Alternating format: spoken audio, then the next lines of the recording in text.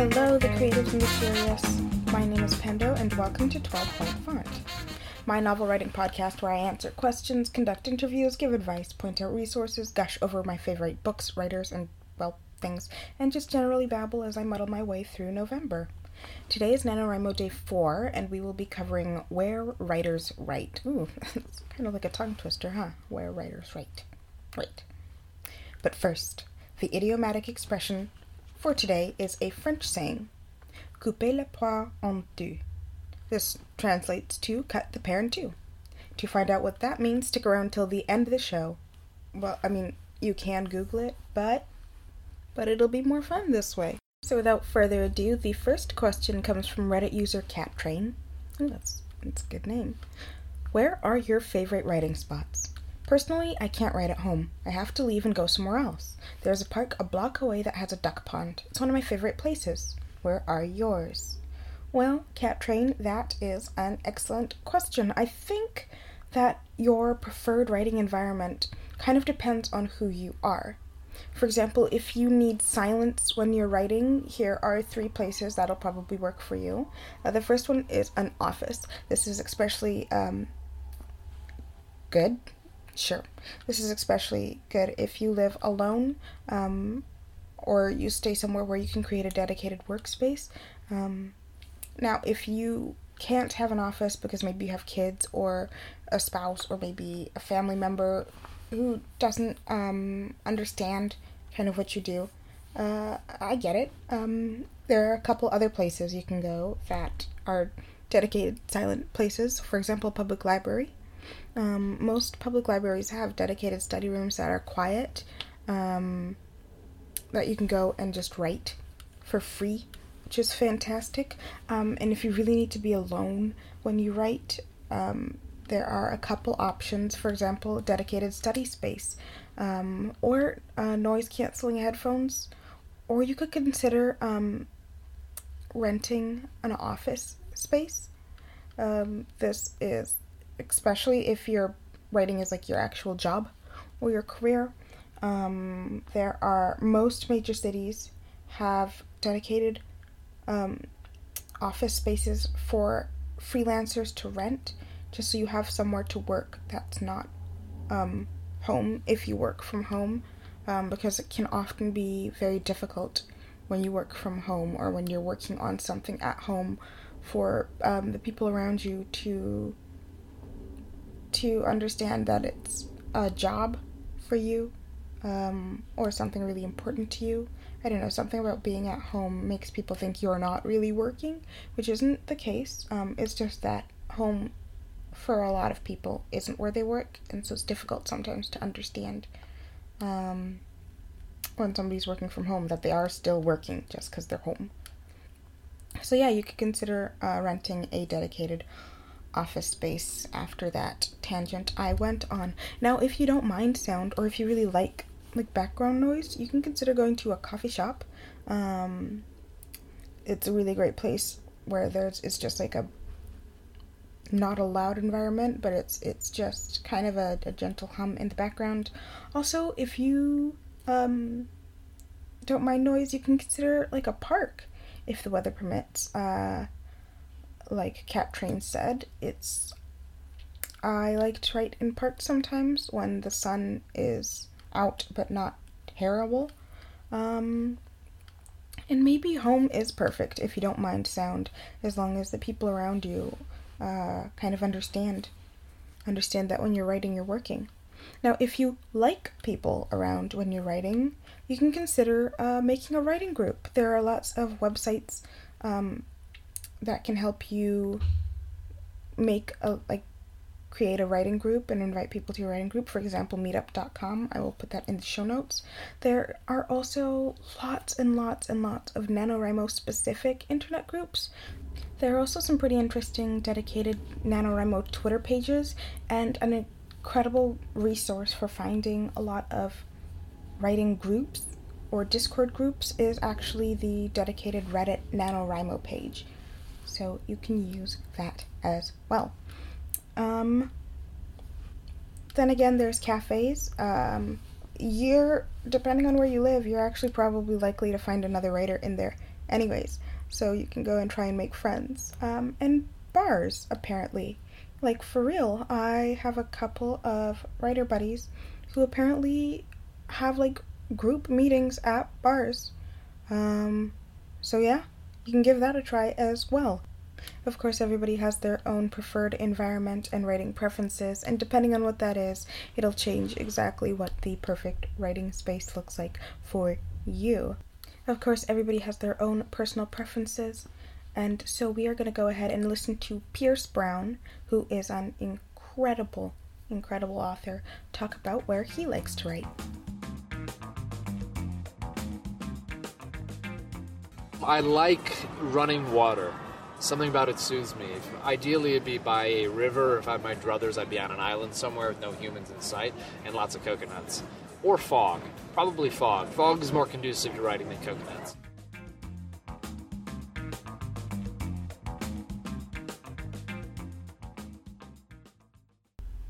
Wow. So in the spirit of Pierce Brown, I am going to go ahead and make the book rec for today Red Rising, or just, I guess, the Red Rising series. Red Rising is a sci-fi space opera, but it feels like a fantasy, which is kind of amazing. It's futurist, kind of about way of life and the underdog and government takeover and conspiracy and the structure of society, and I read the first book probably in a day and a half, which isn't good because I was definitely in school at the time and probably neglected some homework. Thus far I have read the first 3 books. Thus far there are 4 books in the series, but knowing Pierce Brown and his incredible ability to tell stories, the 4th book is probably fantastic, so I will go ahead and link book 1 in the show notes. And just in case you didn't understand my really confusing mumble rant about what kind of a book it is, here is an excerpt from the actual book for you. I have not sung since Lycos. My voice is raspy and raw. Slowly the song comes. Listen, listen, remember the wane of sun's fury and waving grain. We fell and fell and danced along to croon a knell of rights and wrong.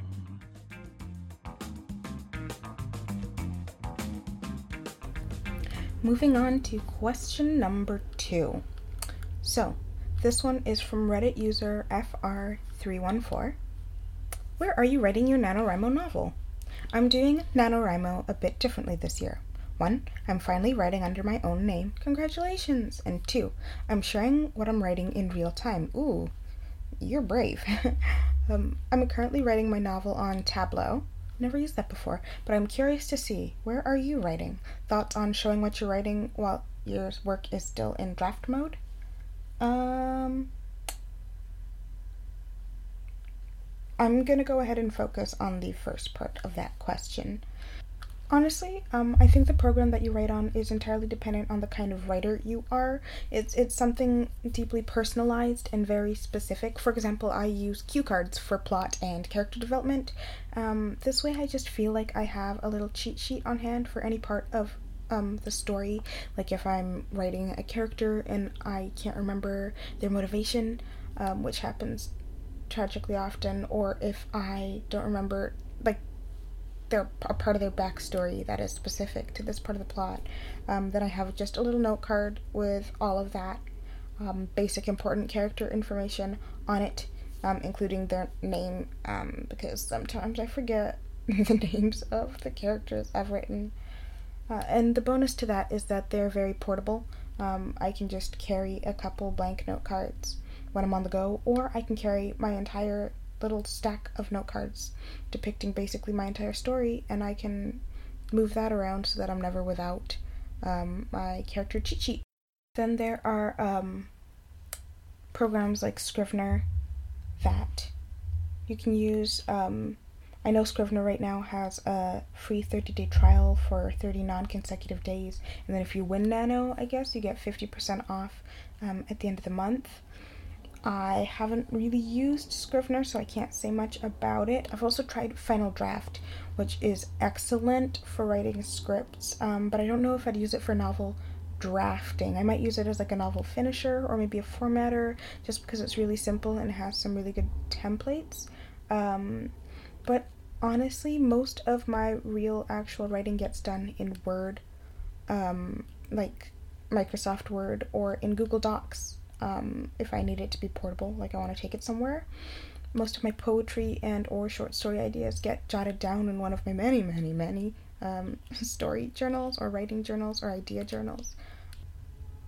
However, if you want some really good dedicated advice on which programs are good for writers, they actually do an incredible episode of this on Writing Excuses podcast, the best writing craft podcast, honestly, for me, that I have listened to, and I have listened to a lot of writing podcasts. So let's go ahead and listen to them talk about another program that is amazing for drafting. Here are some incredibly prolific, award-winning, incredible writers talking about this program.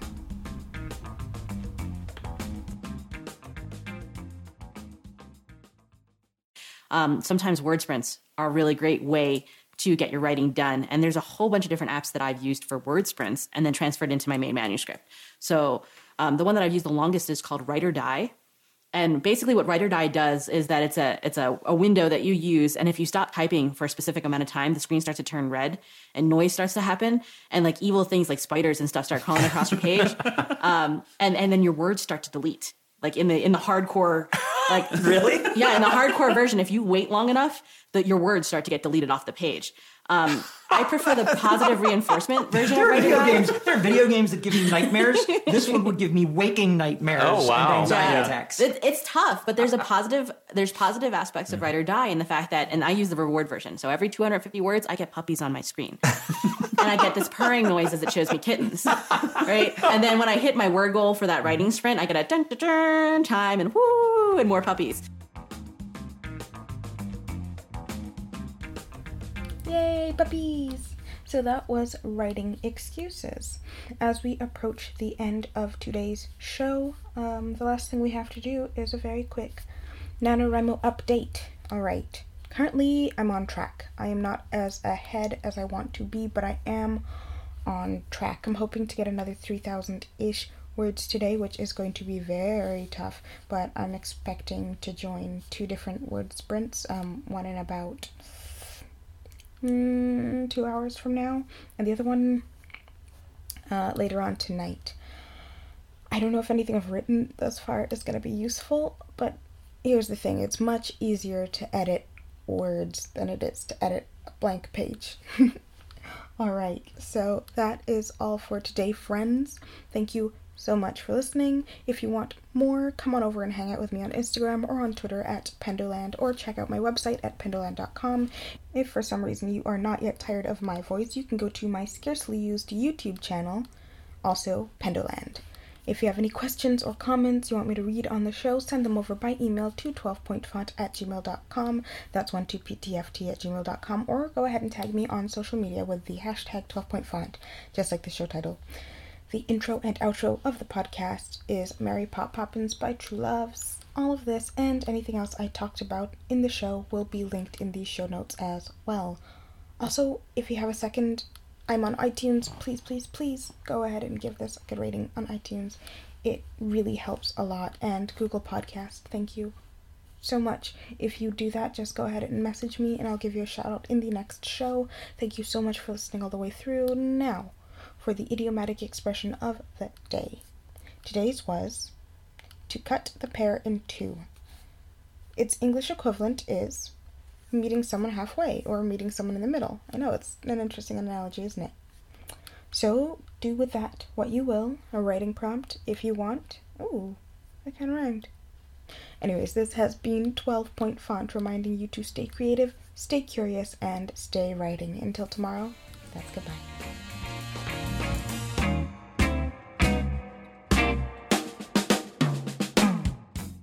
Pierce Brown and his style of writing and his incredibly, if you will, sure, that's a word, but, whoa, my voice, whoa, okay, hold on. If you're not yet tired of my voice, you can go to my scarcely used YouTube